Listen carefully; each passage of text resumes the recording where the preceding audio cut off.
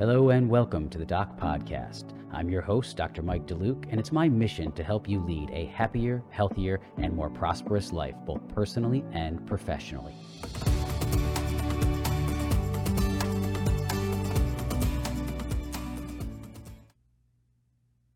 Hello, everyone, and welcome to this episode of the Doc Podcast. I'm your host, Dr. Mike, and today's topic is how to set your finishes apart with enamel recontouring. Enamel recontouring, or manicuring as some call it, is where you polish the edges of the teeth to make them look smooth and give them more aesthetic anatomical contours. I've found that this is rarely taught in orthodontic education, unless you happen to have a certain faculty member who does this in their own practice and took the time to teach it to the residents. But we're all capable of doing it. We just need some guidance regarding the best way to approach it, both from a philosophical and technical perspective. For me, it's just something that I started to do late in my residency when I saw how great straight teeth looked, but how unfinished many cases looked based on the irregularity of the incisal edges. I'm also fortunate that I always really enjoyed restorative dentistry during dental school, and I actually practiced general dentistry part-time at my family's dental practice during my residency. Truth be told, we weren't really supposed to moonlight during residency, so if you're watching this, Dr. Nanda, sorry about that, but I had to start paying down those student loans somehow.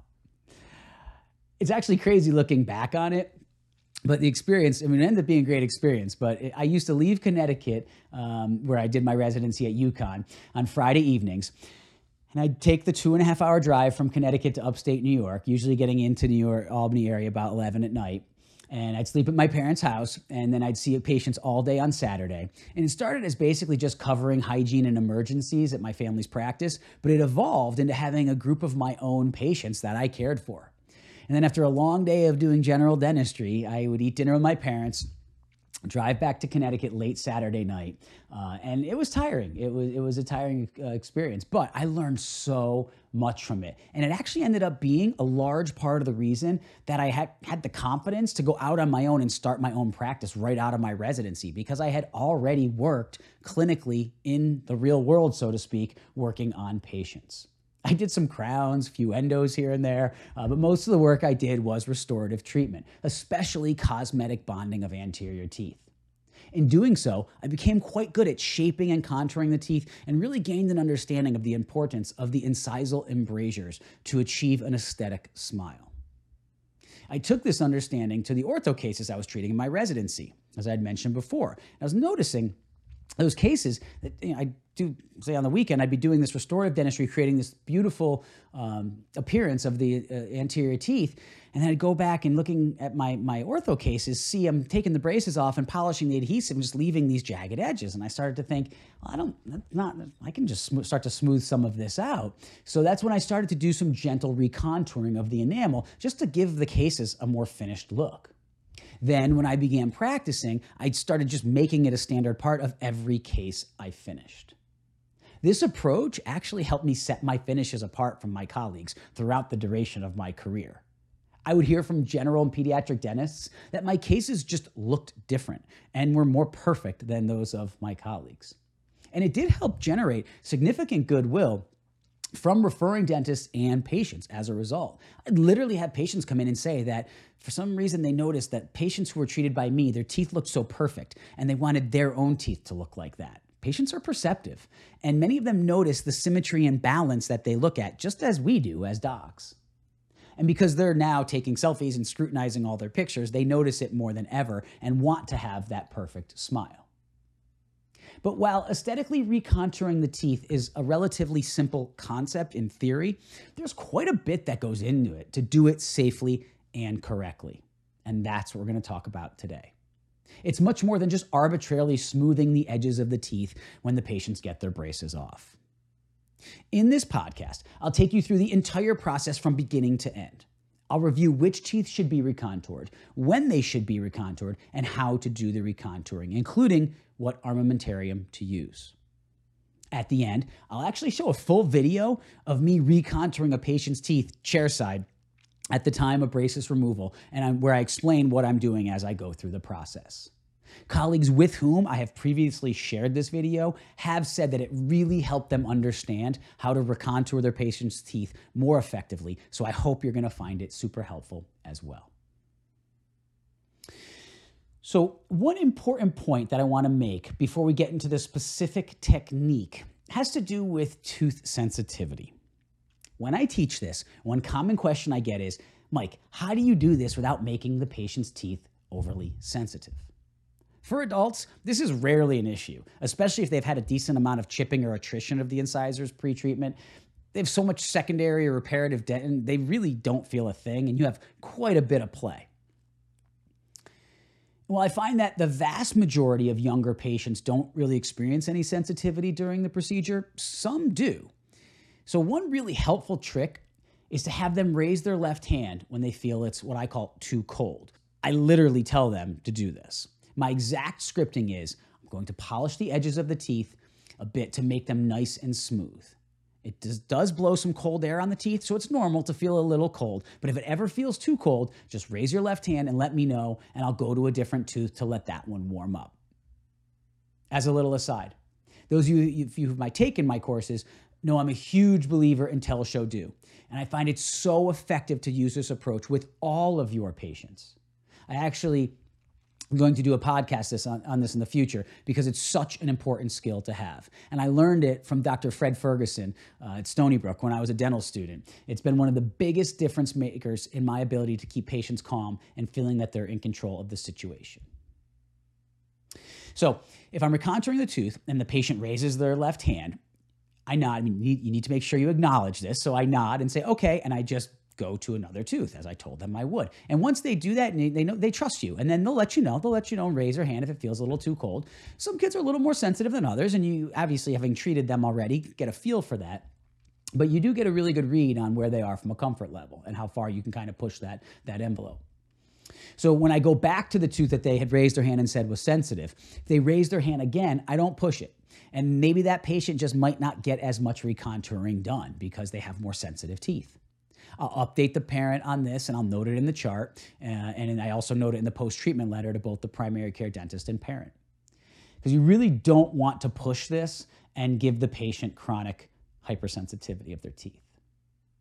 On that note, that's why it's important not to aggressively recontour one single tooth before going to another tooth. The last thing you want to do is completely recontour the right central, only to go to the left central, find out that the patient's sensitive in that tooth, and you can't recontour it as much as you did, so the right, so now the teeth are uneven.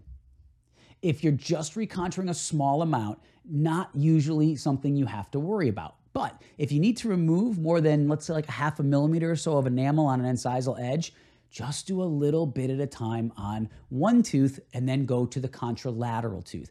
Balance going back and forth contralaterally.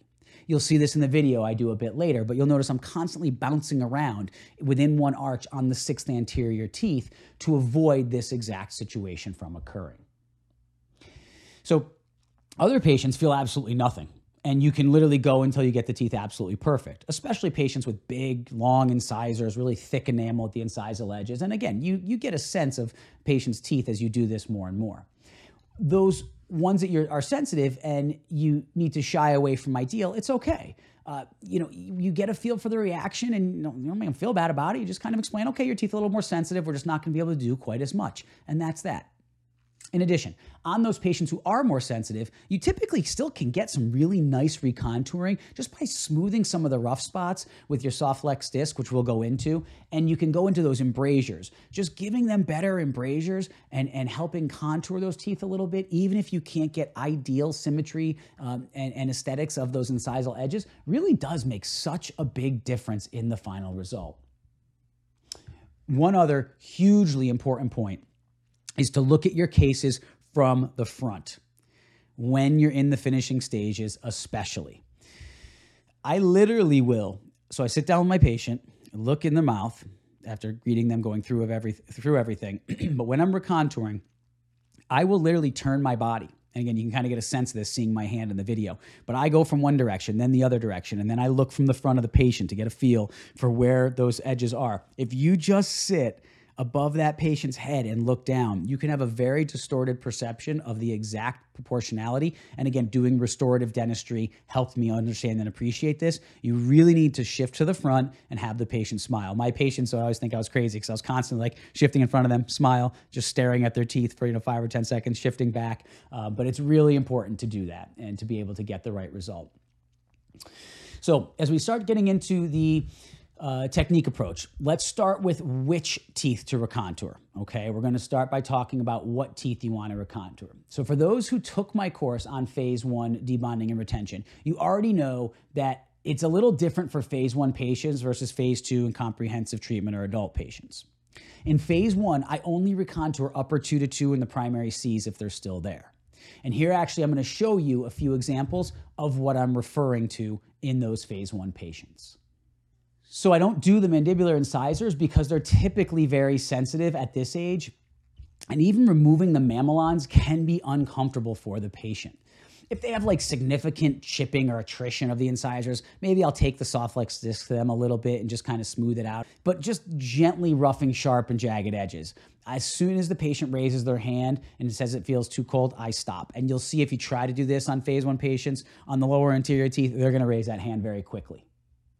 I also found that it's nice to allow some wear of allowing the mamelons to remain, because those teeth might wear down naturally during the period between phase 1 and phase 2, during that phase 1 retention period, if they need a second phase, or if they don't need a second phase, you can do some final recontouring before you actually make the final set of retainers. But I like to allow a little play, so to speak, on those lower incisors, especially in those deep bite patients, because they might get some attrition over time, since you're not technically perfecting the malocclusion at the end of the first phase. For more information on this, go to the doc website, which is www.theorthocoach.com. And if you look and take the course on phase 1 debond and retention, in that course, I explain the phase 1 recontouring process in detail. By contrast, in phase 2, comprehensive treatment, adult treatment, and patients who did not need a second phase, I recontour the upper and lower 3 to 3, canine to canine. So now that we know which teeth we want to recontour, let's take a moment to review what you want to accomplish with each tooth. It's important to note that the key to all of this is symmetry. I'll say that again because it is so important. The key to all of this is symmetry. Obviously, every patient's teeth are anatomically unique and have different amounts of wear. But if we look at a sample case, you can see the key is that you create those soft edges and symmetrical incisal embrasures, and you do it the same way bilaterally. The last thing you want to do is have one round cusp hip and leave the other one pointy, or round the distal incisal embrasure of the left maxillary central and leave the distal embrasure on the right maxillary central squared off. And the amount that you'll round or shape really depends on that patient's teeth and what you feel will look best aesthetically, as well as the starting point of the shape of the teeth. When you do this properly, the result you get and the final smile looks simply amazing, and it sets your cases apart. So now that we've reviewed the general guidelines, let's go into a bit more detail and show some actual cases to give you a feel for what's possible and how to approach your cases, taking this approach to your cases with your patients. For our audio-only consumers, I'll describe what was done as we go through the cases. All right, so let's pick up with that patient that we showed the example of a moment ago, and let's take a little bit deeper dive into what we were able to achieve and how you want to achieve the most ideal anatomy. So starting on the upper centrals, we want to get that mesioincisal embrasure be very symmetrical. And it shouldn't be too wide or broad or sweeping, especially in male patients. It can be a little bit more of a taper on the distal. And then in that embrasure, you're going to want to come down onto the mesial here and have it a little softer on the mesial incisal of the lateral than it was on the central, and a little gentler on the distal than it was on the distal of the lateral. So the lateral should be a little more rounded than the central.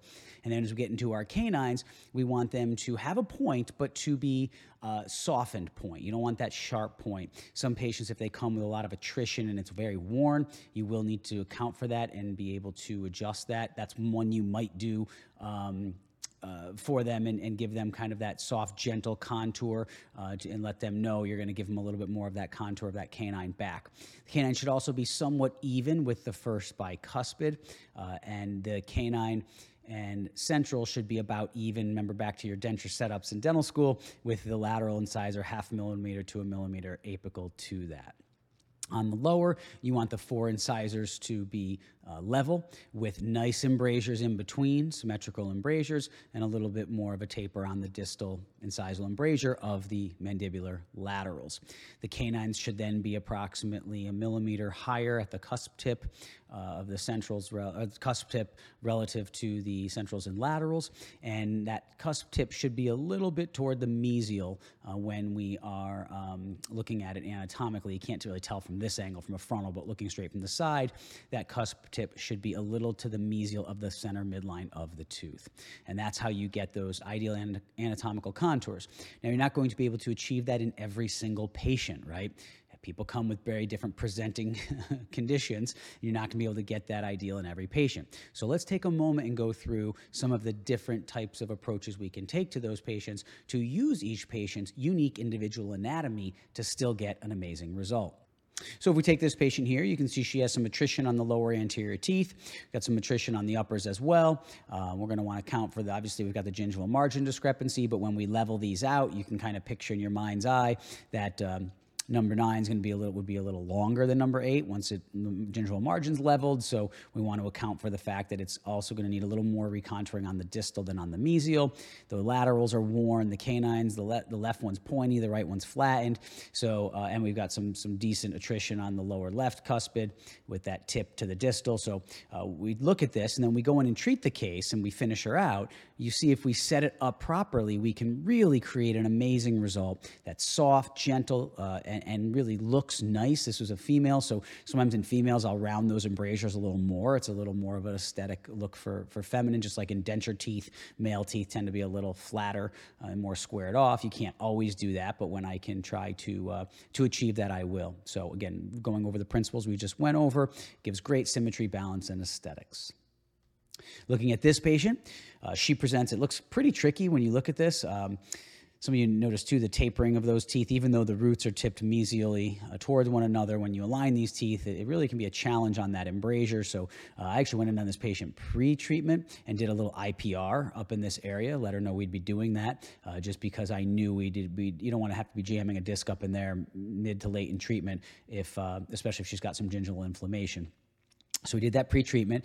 The laterals were rotated. It makes them look a little narrower than they were, but they were a little narrow. And you can just see on the bottom, we've just got this sort of uneven wear. So when we go in and treat it, we're able to achieve this, which again, accomplished all of our objectives, gave her back some symmetry, nice incisal embrasures, have nice contouring and shape of the anterior teeth, and you would never know that the teeth had that initial shape. And I did let her know, one of her chief complaint was the length and prominence of those upper centrals. So when I talked to her about that, we could, as long as she was comfortable, to probably take a significant amount of enamel off of them.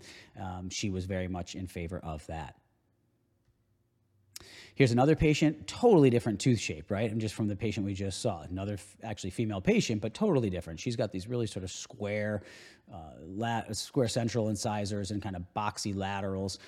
Not a ton of attrition, but a little bit off the distal here, but a lot of deep irregular mamelons. So when we look at this and looking at the mamelon on the right lateral versus the left, the last thing you want to do is set these teeth and not take into account all the different recontouring you're going to have to do to be able to achieve a result like that. And again, it comes out of not just straightening the teeth and one day at the D-bond deciding you're going to try to recontour those teeth. You can get yourself in a lot of trouble if you do that.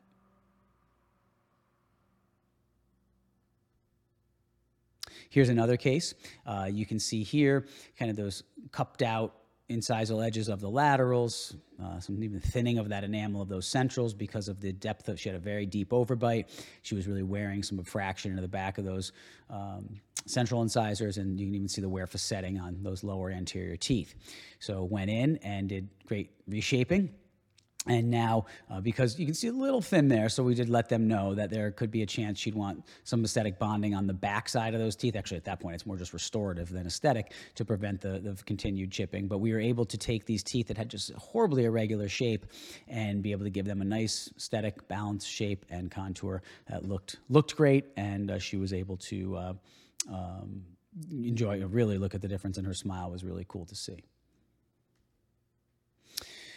This patient, she had just kind of those ovoid-shaped laterals that look longer than the centrals, and just a really tricky overall case to set up.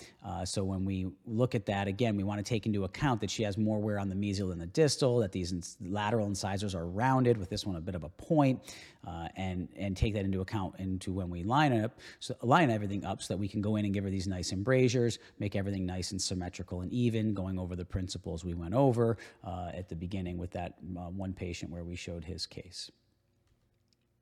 Again, showing you all these cases just to show you the difference in tooth size and shape. This was an adult male patient. He had significantly worn these teeth. We'll show some examples of how we approach this for the clear aligner patients in a bit. But we went in and really kind of took almost this whole mesial incisal off because that tooth had been worn on an angle like that, and it resulted in what looked like a tooth that was kind of like this was the perpendicular to the long axis, but it's not, more aligned like this would be. And so when we accounted for that and went in, he was actually a clear aligner patient, we were able to get great symmetry and aesthetics, as well as give back those embrasures and give him a really, really great appearance to those teeth as well. Going to this patient, she had that chip out of the mesial incisal, wear on the laterals, and some wear, uneven and irregular wear and chipping on the lower anterior teeth. So setting it up, we were able to achieve this. She didn't have the best hygiene in there, but you can see here, because of the fact that that was so worn, it forced me to remove a little more of that mesial, which forced me to remove a little more of the incisal edge on both teeth. One trick to that, to be able to do that successfully, is you then just add a little bit more of a taper, especially in a female. You can get away with it very easily on the mesial, and that kind of rounds the tooth out. So you use that, you work with that chip to round the tooth, and it looks great, and it's aesthetic, and no one ever knows or thinks anything differently about it. Here we have a patient had kind of, again, that cupping on the left central and both laterals, some significant attrition on the lower anterior teeth, and he obviously was bruxing those teeth and had some significant wear from his deep bite. We went in and fixed the malocclusion, but also did some nice reshaping. So this is what I mean. You kind of picture in your mind's eye this tooth if we didn't do the recontouring or manicuring and left it like that at the end. It just doesn't look finished. It looks nothing like that does. He had worn his canine so flat that it was a bit of a challenge to get him some cusp tips back, but I do try to do that. I try to get him so I can kind of remove that mesial a little and get a little bit of a cusp tip for the patient, and totally reshaped where the cusp tip of the uppers was to give it a more natural look. Here's a patient with just kind of an odd tooth shape. You look at this, you're like, wow, big left lateral and kind of narrow centrals, and just really going to be tough to get that to be an aesthetic result. Attrition on the bottom, worn these canines quite a bit, has the cusp tip in the wrong place on the upper canines. But again, with a good plan and creative recontouring, you can do just amazing things to get these teeth to look symmetrical, even, have nice balance, and get through and accomplish all of your occlusal principles as well. This is a cool one. This is a male patient. This is to show, again, what you can do combined with some IPR, but you want to be thinking about this from the beginning of your cases, not reacting to this later in treatment, to let the patient know ahead of time we're going to need to do some significant reduction in between the teeth to get things to look good and function properly as well. And we went in and did this with him, and you can see we were able to get some really nice shape back on these lower incisors, soften everything up, reduce the mesial significantly to give him a much more aesthetic result that was very functional as well. Patient who just doesn't have a lot of wear at all, right? It's just a lot of big, thick mamelons. You want to take this into account when you're setting that case up so that you're able to get some nice recontouring and reshaping and give that patient the type of result that you would want for your own teeth or your child's teeth. Interesting case, just to see how far you can take this. This patient was missing the upper laterals and had quite a significant malocclusion as well, a lot of skeletal asymmetry and a lot of things going on. But I told him, I said, why don't we just substitute and we'll just go ahead and reshape these to make them look like laterals. And then we softened the centrals, and then he had a lot of just chipping and wear and abfraction on these lower teeth. And so we were able to go into that, and being an adult, we had a lot of play and a lot of secondary reparative dentin, and we're able to get to this so that those canines, and he didn't show the incisors up on the gingiva at smile, so it was not going to be visible. And so we were able to kind of hide the tooth length discrepancy up here and give him some beautiful symmetry here so that no one would know that these are his canines and not his laterals, and get everything smooth and even on the bottom. And I do tell the patients too, not only does this look great, but it does help the longevity of these teeth and help them not be so prone to breakdown and wear and attrition going forward, because I actually explain it like ice, right? If you're at, those of you who live in the colder climates, those of you down south don't know this as much, but if you have ice on your driveway or your sidewalk and you kind of chip at it, if it's a smooth beveled edge, it's really hard to free it up. But if it's those crystals are irregular, it's actually really easy to break that ice apart. And then this patient, last one we'll show in this series, again, significant attrition, and you have to think of this ahead of time. So when you're placing your brackets, you really want to be conscious of what you're going to need to do from a recontouring perspective in your mind. You want to picture that so that you can set them up appropriately and be able to get this type of result at the end, where you never would know that he had that type of breakdown and wear. And just to put a face to it, because we've been just showing a lot of teeth, it looks great too. When you do this for your patients, their smiles just look so good, and that's what I mean by it will set your work apart from your colleagues. Now I want to discuss when to recontour the teeth. So this is actually different for me based upon whether the patient is being treated with braces or with Invisalign, or whatever clear aligners you choose to use. For braces, I do most, if not all, of the recontouring at the debond. Every now and then I'll recontour a severely chipped or broken down tooth at the beginning of or during treatment. Or if I know the patient has very sensitive teeth, I'll kind of progressively do the recontouring at the final couple adjustment appointments.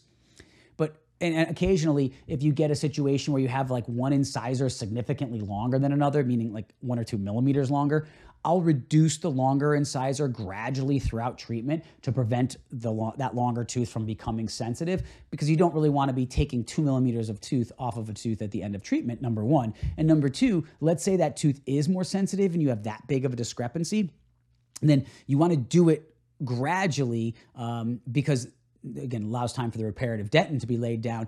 But secondarily, what you end up having happen is as you start to do it, if you do a couple visits and they are really getting sensitive in that tooth, you now know that you're not going to be able to reduce it anymore. And you have a decision to make. Do you leave the incisal edges off and have the tooth restored, aligning the gingival margins, or do you extrude the contralateral incisor to the level of the longer incisor and leave the gingival margins off? And then this, as you know, gets into the overall gingival display on smiling and et cetera, as well as patient finances and what the parent and patient wants to go through if it's a pediatric patient. So you need to take all of those things into account.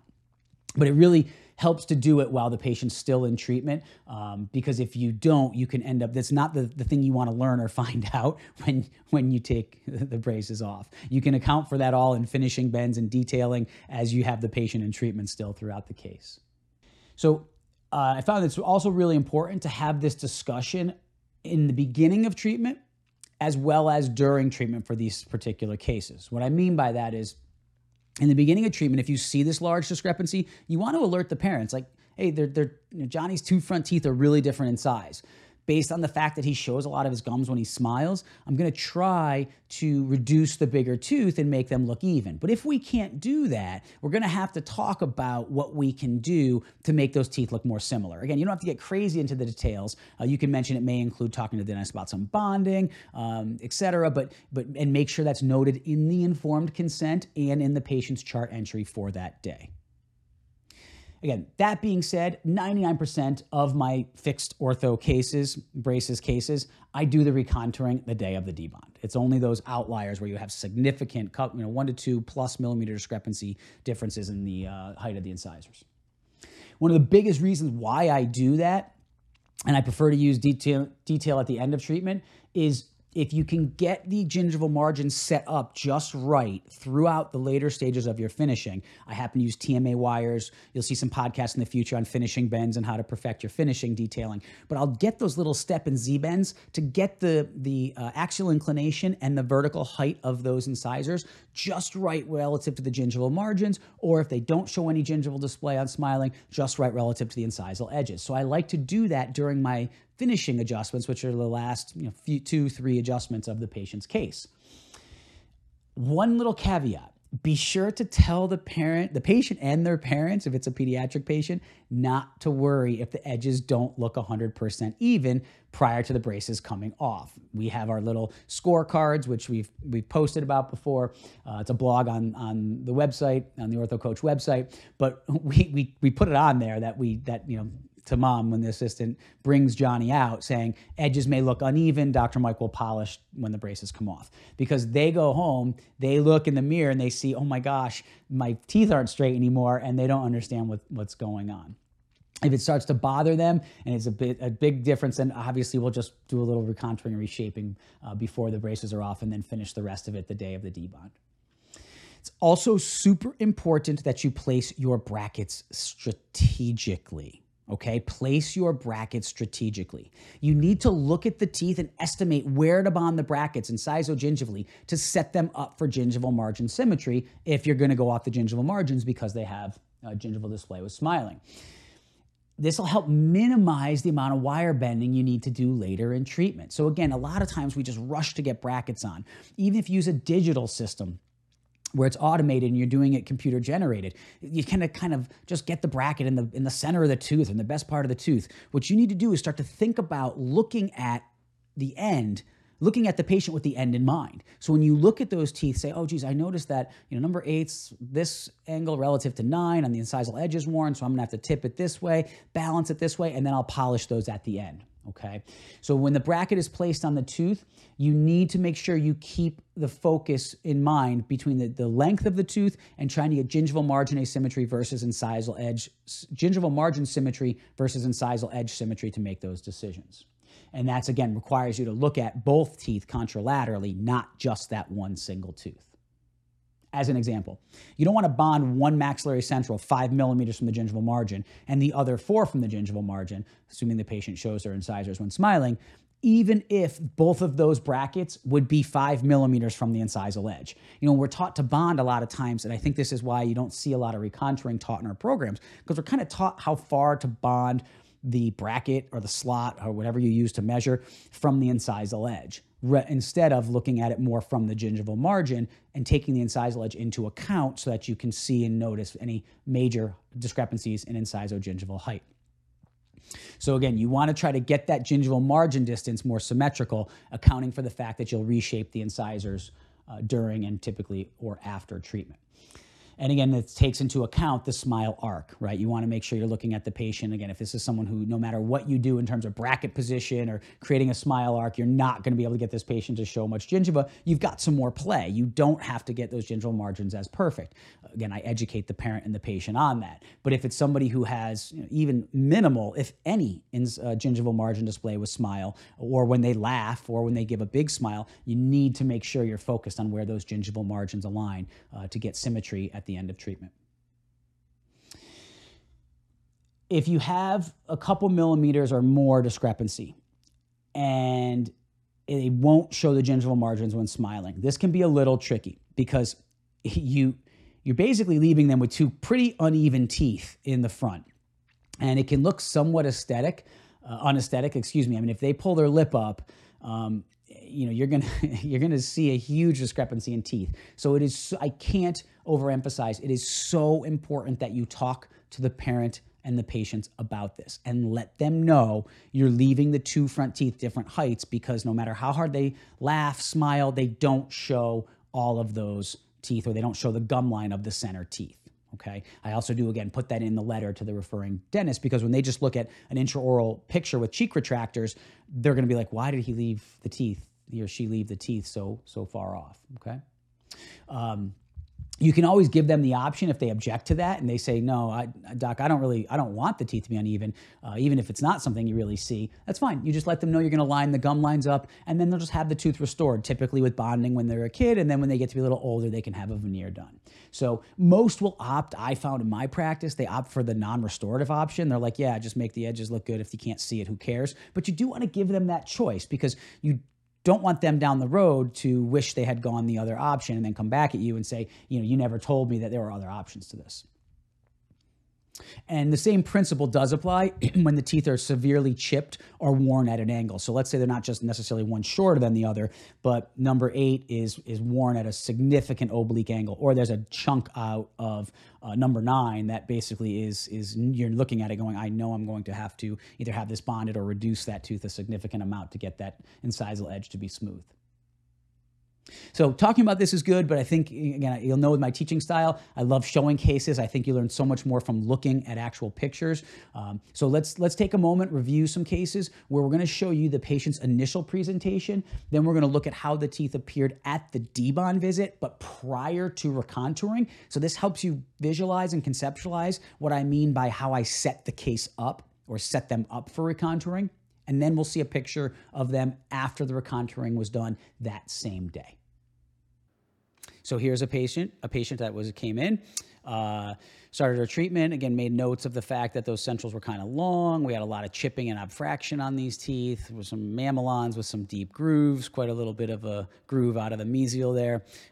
So we want to make sure that we can set this up properly. So here she was at the end of treatment. She actually even got a little more wear on these teeth during treatment. You can see, look at the distal incisal here versus here. So that can be a little tricky.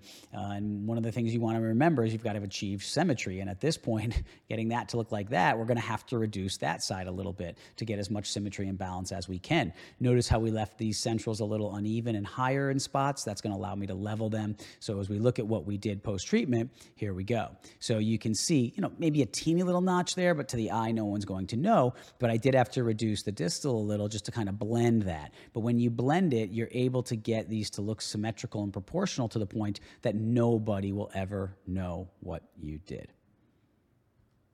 Here's another patient, came in, and you can see if you didn't pay attention to this, you just line the teeth up, you're going to be left with this somewhat significant chip on the distal, and you'll actually see what happened to it during treatment because she got some more wear as we went through it. But you want to make sure you take this into account when you are setting that case up. So here she was at the pre-debond appointment. Now you can notice how I left that inside the mesial incisal of the upper right central lower than the distal because I know I'm going to have to reduce that tooth structure, as well as kind of left those irregular edges sticking up on the lower, almost even with the canines, which is going to allow me to reduce them to allow me to have the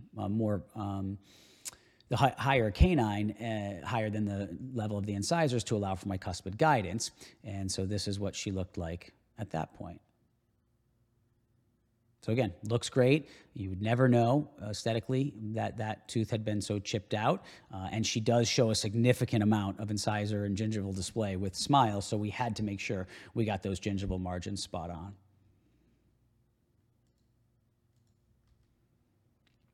If we look here, you could see the challenge this patient has with the shape of those laterals, right? Really tricky. Kind of almost a concavity on the mesial. He's got some decent attrition here on all the incisors. And when you set this case up, again, you want to make sure you get him set up so that you are going to look at a great result post-treatment and don't have these irregular edges that you can't manage. So yes, this is lower, but we're going to remove that. That's lower, we're going to remove that. Some areas are higher down here, we're going to remove them, and then we'll be able to go ahead and bevel on these mesials a little bit to give us that result. This patient, she had very ovoid form teeth with this V-shaped lateral, which you'll see a lot of times. You can see it was wearing right in between the lateral and the central on the lower. Same over here. She was wearing that lateral right into here, taking a pretty big chunk off the distal of that lower left lateral. So these create challenges. And then when you get them lined up, this is where she was pre-recontouring, setting me up to do some significant incisor recontouring and reshaping to be able to give me that as a final result. Again, it's so key to set these cases up where they don't necessarily look the best because you're going to take care of that in your finishing to make them look awesome. Patient with a lot of wear, very uneven centrals because of the wear setting that he had, especially on that upper left. And so it was tricky, but he did show some gingival margins, his gingival margins when he smiled. So I'm going to show the next picture. Actually, it was taken on my cell phone, so the color's a little off, but you can kind of appreciate the fact that this is just saying, kind of smile a little bit or bring your lips back after I took the brackets off before we started recontouring. Also notice, we will have some courses on this, but you're going to notice, you're probably looking at this thinking, oh my God, this kid must have had terrible decals. You'll notice he didn't have any. And there's a product I use, which I'll be talking about in a future podcast, and we'll go into in a little more detail. That's great for that, called ProSeal, and it's just amazing to prevent those decalcifications. But you can see how I left that tooth considerably longer. But look, he's got so much enamel, and this is where you use your judgment. And a lot of it's thin. I know I can take that tooth down without any discomfort on him whatsoever. And so here you are. And there's his final result. We're able to get beautiful symmetry of those teeth. They're polished. Notice no decalcifications at all. We're able to get nice embrasures on the bottom, get those canines in here where that canine's got that extra little sort of cusp tip there where it kind of goes down and in. You got to have that groove, which you'll see on some canines. Smooth that out for him a little bit. Make it look more natural. That's not a good looking canine. And that's visible in the smile when people talk and smile. You can see that. So you want to go ahead and soften that for them. Those are all the little detail things that really add up to getting a great result. Have another patient. This was an adult female patient. And we actually treated this case non-extraction. It's a really cool case. Maybe we'll do this as a case sample in the future, but really great case. And she just got an amazing, amazing result. But you can see how just how broken down a lot of these teeth were. So we set it up for the debond to look like this, the day of the debond, and then we went and did our recontouring and got a final result that looked like that. So for Invisalign or whatever clear aligners you use, probably about 50% of the recontouring, maybe even a little more, is done the day of the initial scan, and then I do the remainder at the debond. One reason I do this, and it's just something I kind of started doing, it just evolved throughout my practice career, was when I set the teeth digitally, I found when I didn't do this, I'd have significant incisal, if I had significant incisal edge attrition or chipping, which you do a lot of times in these adult patients, as the teeth began to align, it looked very unaesthetic.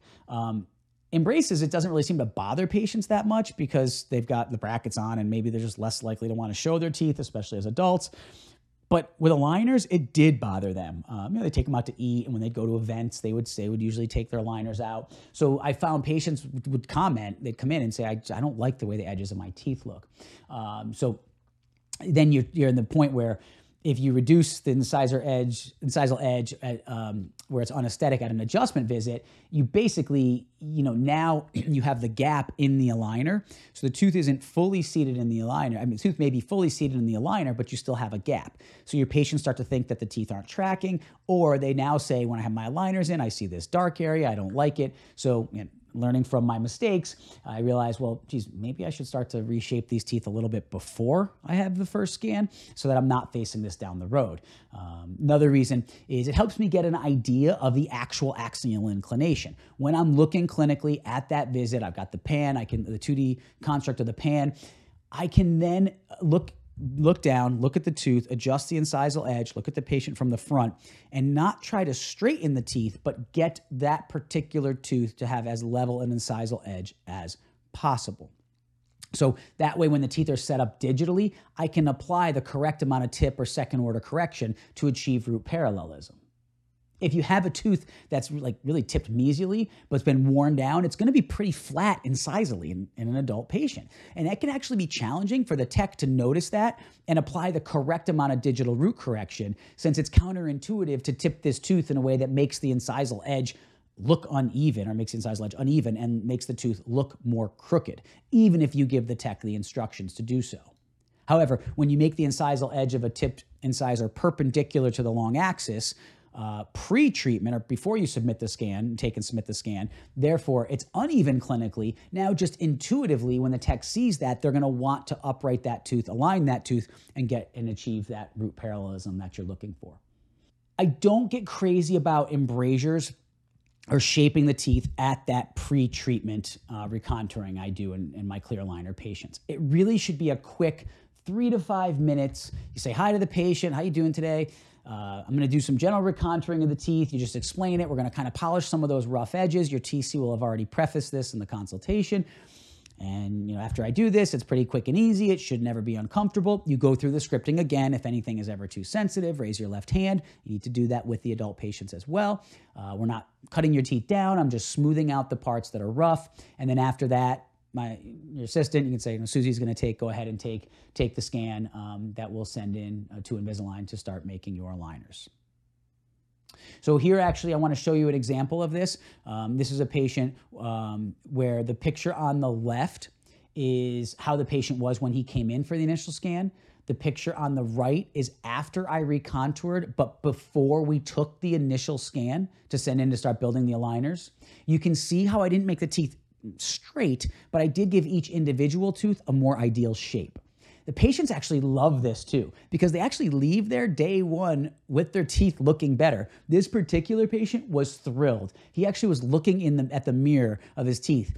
My clinician told me, she's like, oh my God, he kept looking at the teeth. He couldn't believe how good they looked and felt. He's like, his teeth haven't been smooth like that. He's so happy. Obviously, his teeth are still very crooked, but it made him very happy. And it gives them confidence in you and your ability to understand and treat them and accomplish their objectives from the very beginning. And then just to see how nice it looks at the end, once you get everything lined up, you can see how much it helps your cases stand out and stand apart. I'll then do the final recontouring the day the attachments are moved and when we take the scan for retainers. So what I want to do is look at some cases where I'm going to show you the patient's initial pictures, then their pictures at the refinement scan, because I want you to see how this starts to play out, meaning pictures are going to be pre-treatment. There's not going to be one like I just showed where I show you immediately after recontouring. What I'm going to show instead is a picture when they came in for a refinement scan. And at that visit, you can see how things are starting to take shape, but you can also see that it's still somewhat rough. It's not literally rough, but it's kind of like a rough sketch of what you're going to ultimately put together for your final product. And it gives you just an appreciation for the recontouring that was done prior to the debond leading up to it in these clear aligner cases, but as well as the recontouring that was done to get an ideal result at the debond appointment when the attachments were removed. So here's an example of a patient. This is a great case. He actually had an anterior crossbite. We treated the case with Invisalign, missing posterior teeth. I mean, just a brutal case functionally as well. But I did some great recontouring on him. So he is... we actually only ended up having one refinement on this case. I took a lot of pride in minimizing my number of refinements with Invisalign and got it down to where I was typically one every now and again too.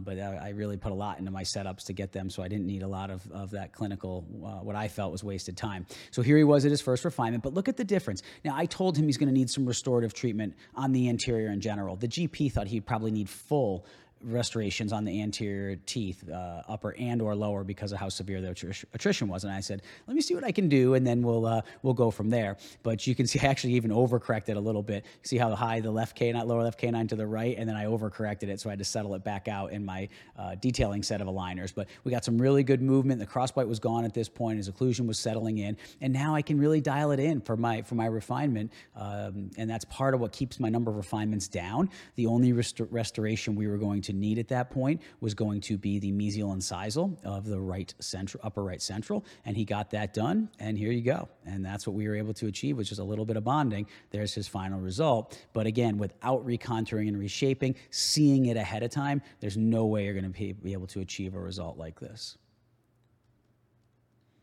Here is a patient who, those incisors are incredibly retroclined, and so with a lot of attrition. And so I was able to procline them, get them to a better place. And here they were.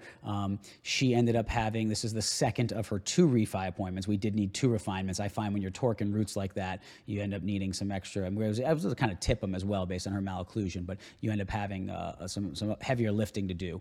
But you can see here she is at the second refinement. I remember I recontoured these teeth only at that first appointment, the start appointment before we took the initial scan. That's it. I never went back in and recontoured them again until you're going to see the next picture at the debond. So at this point, I'm set up beautifully. I know right where I want to dial them in, and there you go. There she was the day of attachment removal, did her final recontouring. She looks amazing. Doesn't even look like the same teeth. Here's another patient. presented with some breakdown of the teeth, really narrow constricted arches, and an anterior crossbite, and so, tough case. We treated him with aligners as well and did some recontouring ahead of time, and then he only needed one refinement. Here he is at the first refinement, and you can see where we've got things set up, so I know exactly how to dial it in for the techs in my final series, and there we are at the end. He's one in a male, and again, I don't do this very often, but I will give a little more taper on the mesial because he had so much breakdown of that left central. There was really no way around it except to really kind of taper those. But the thing is you don't see it if you have symmetry and balance, as I said before. So here he was initially, and then here he is in his final. You would never know when he smiles that he has a little bit more of a taper on the mesial and incisal embrasure of his upper centrals. So again, it's about creating that symmetry, that balance, and that will let you be able to create just those awesome, unique smiles that people will rave about. This patient, she had some decent wear in there, but again, seeing ahead to know what we were going to do, polishing it ahead of time, only had one refinement. Here she was there, everything looks good, and there she is at the final.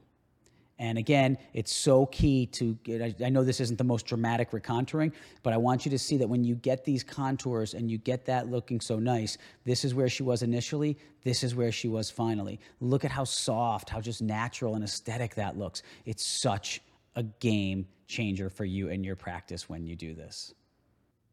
Here's another patient, very crowded, but again, if you don't take into account the final axial inclination of these teeth, you can end up in a lot of trouble. This tooth was tipped quite a bit mesially, so we didn't level it this way. We actually kept it on that angle.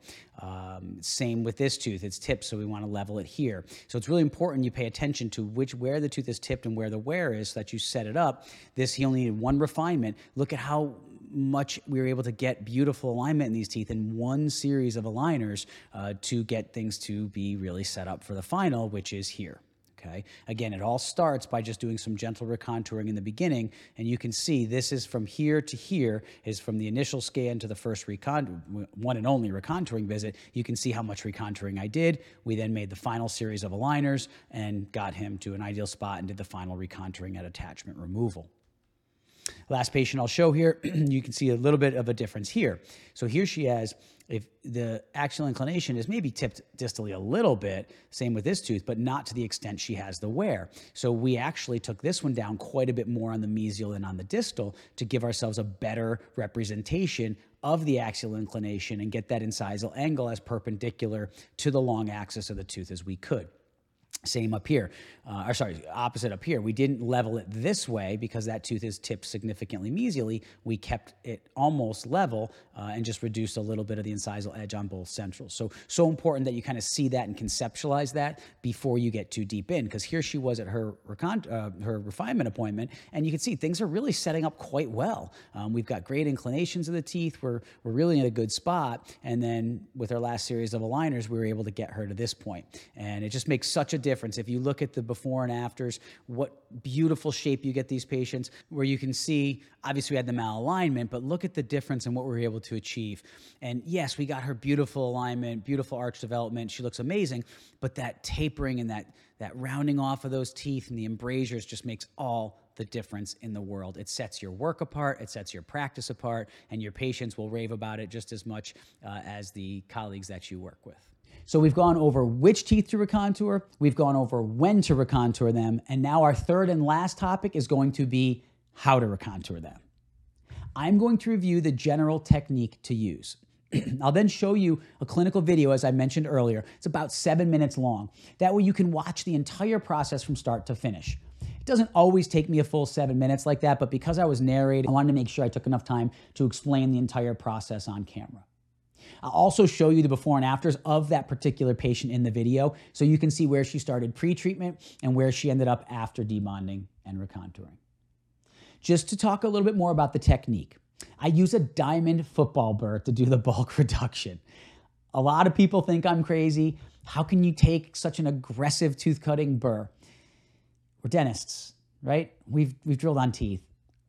You can do it. Use your finger rest, go gently. You just do nice brush strokes. You'll see that in the technique. After I do the bulk reduction with the diamond football, I go to a 1/2 inch coarse soft flex disc to do the final polishing and the embrasures. I actually find there's no need when you're doing just enamel to go through the entire set of discs like you would if you're polishing a resin where you have to really bring it to a high polish. So after removing the brackets and any turbos or bite ramps, the first step is to use that diamond football burr, as I said.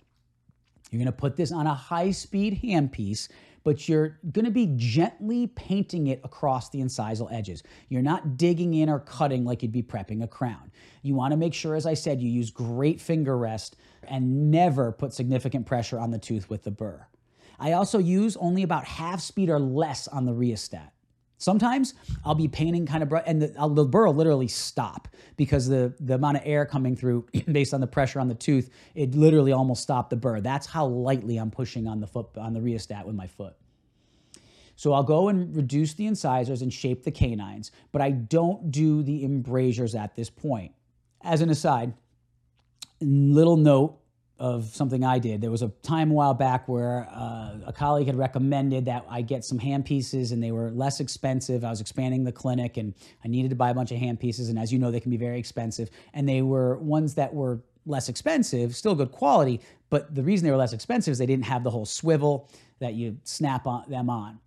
I found that when I tried to use these hand pieces that didn't swivel and are fixed in one position, I had so much less dexterity and accurate manipulation of the burr, and I had so much more wrist strain because I was torquing and twisting my wrist trying to get at the right angle. So again, it really is worth the investment to buy the swivels, buy the swivel to snap your handpiece onto as an attachment, and you'll find that ability to swivel the handpiece makes a big, big difference.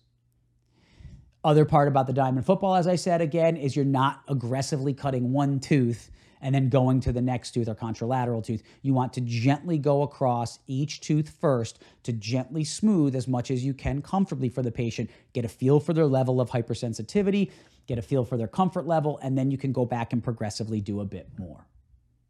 Once you're done with the diamond football burr, go to the second step, which is done with a soft flex disc, as I mentioned before. This is done on a slow speed handpiece. And this step is the key to putting that finishing touch on those teeth. I use it to flatten the incisal edges, and then I turn it to round and get into those embrasures, as well as round and soften the canine points. Now let's watch the video of me doing this on an actual patient so you can see it play out in real life in the clinic. We've got the braces off, polish all the adhesive off. Now we're going to go ahead and start with our diamond football and start to recontour the edges. We've already used this to take the turbos down. And what I do is I'll have you turn towards me a little bit more, something. And I'm going to kind of come from this angle first. And I'll go across from this view, looking at the patient from the front. Start with the canine and see if this is ever too cold, just raise your left hand, okay? And then we're going to reduce the distal of the incisor, because I had to tip the tooth a little bit to count for the tapering of the extrude. And so very gently. And you can see here how there's a little tip out of the tooth, so I intentionally set the tooth up to be able to reduce that out. And I'll do that with my diamond football. And then I'm going to go back over this with my soft flex. And I set all this up in my finishing bends late in treatment so that it was ready for me to do this today. Go to the canine, soften that point.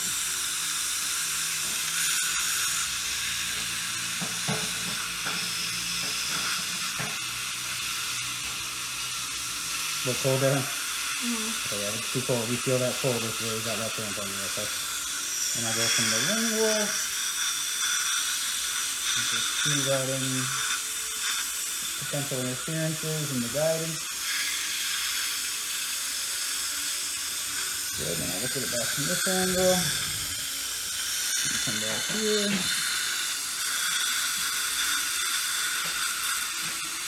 And as I mentioned in my post, I like to look at it from all different angles. I feel it really helps me get a feel for the anatomy, the contours.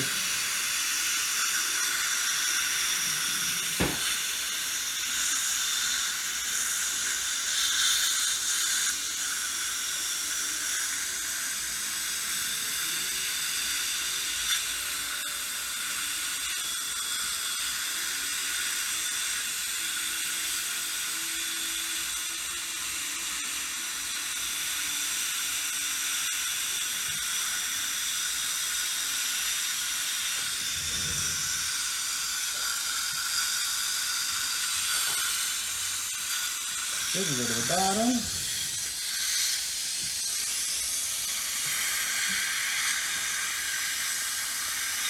The same thing for you. If it's ever too sensitive, just let me know. A little cold there? Okay. Raise that hand when it's too cold.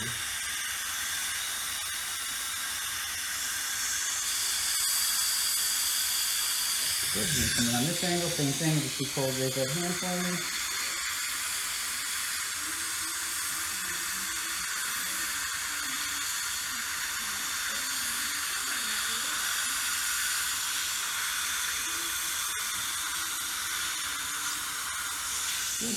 All right, now we're going to take our soft wax.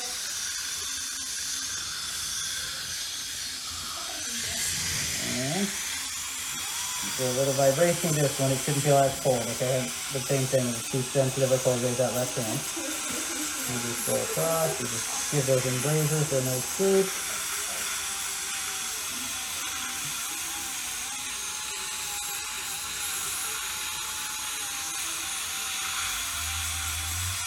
That little tip, smooth all that out. And I really like to get into those embrasures and smooth them out. I find it makes a tremendous difference in the overall smile aesthetic.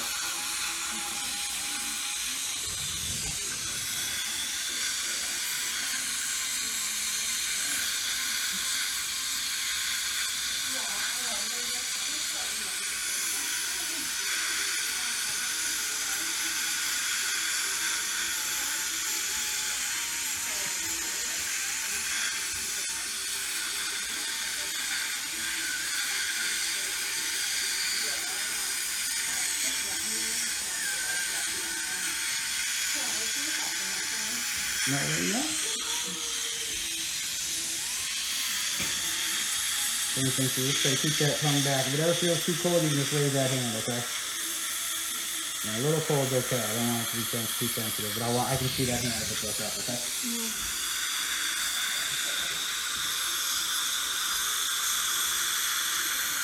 And if the patient does have a little more sensitivity, I'll use the soft wax really slowly, as opposed to using it on in football, and I find that's much more comfortable for them. Some patients it doesn't make a difference, some patients it does, so I just kind of get a feel for how they're feeling things and then just adjust accordingly. Because we don't want to make the tooth overly sensitive, and even though it won't last, it's still not the best feeling for them.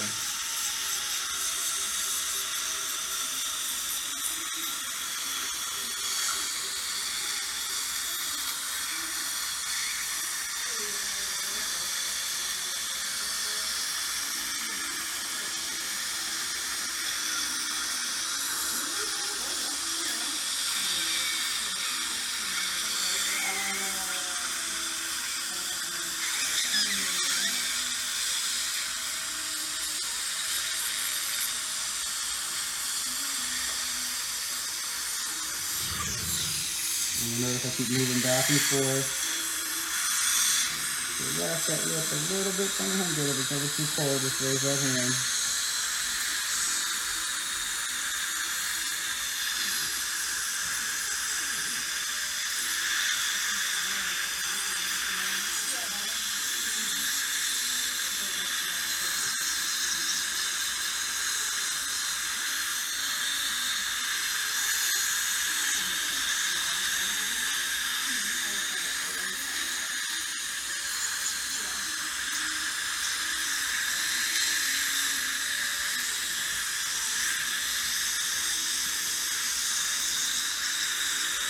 One more from the back here, so it's nice and smooth on the back.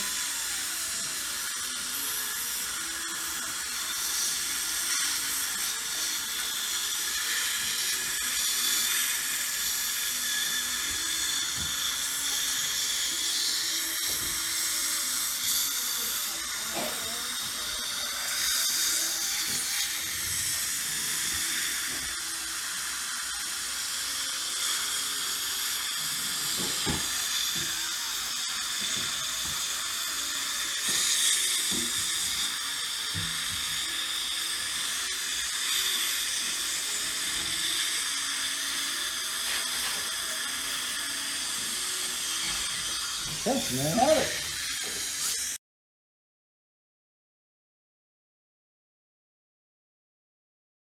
So you can see it's great. It's an extra step you take for your patients, but it comes back to you in so many ways. Just so you can see that I practice what I preach, I actually want to show you a video. This is a picture, from our security camera in the clinic. We took a still shot from that video of me recontouring my own teeth. It was during the COVID shutdown, and I had some attrition on my incisors, and I'd eliminated my incisal embrasures. So I just took a Softflex disc and a mirror, and I recontoured my teeth to get some natural shape back into my own anterior teeth. So in closing, maybe thinking to yourself, Mike, this takes extra time. I just watched that video. It's 7 minutes. I get it. If you're not dictating it, maybe it's 5. I'm super busy. I don't have 5 more minutes to sit at my chair with the patient during a debond. To that I say, you need to make that time. Reason why is, it is so worth it on so many levels. I understand that if, let's say you're doing, this on each patient, it seems like it can add up. But I can swear to you, I have done this on every single patient I saw in almost 20 years of practice as a solo doc in a very busy practice. But I did it because it is such an important part of the patient's treatment. And it truly did make my cases stand out from those of my colleagues. Think of it this way. What if I told you there was something you could do? You could spend 20 minutes doing each clinical day. That assumes they do 4 debonds a day, and it takes about 5 minutes per. That would set your cases apart from your colleagues and grow your practice. Would you do it? I think most of you would, right? I think how many things we try to do to market our practices or get more patients or improve our reputation. I can almost guarantee that you spend at least that amount of time, if not more, working on other forms of direct or indirect marketing every single day. But sometimes we get so caught up in the volume of patients we see and the busyness of a day that we neglect the details that not only give us a competitive advantage, but provide our patients with the outcome they want and deserve. If you follow these steps, I promise that you will set your cases apart, and in doing so, will generate more goodwill and referrals from your colleagues and your patients. That concludes this episode, and always remember, you have been blessed with the ability to do amazing things. Thank you for watching this episode of the Doc Podcast. Be sure to visit theorthocoach.com to get access to CE courses or schedule a private, one-on-one coaching session with me. And remember to join the Doc community on Locals for more great content designed to help you succeed both personally and professionally. Just go to Locals and search for the Doc community. You can also find Doc on Instagram at @theorthocoach. And remember, you have the power to do amazing things.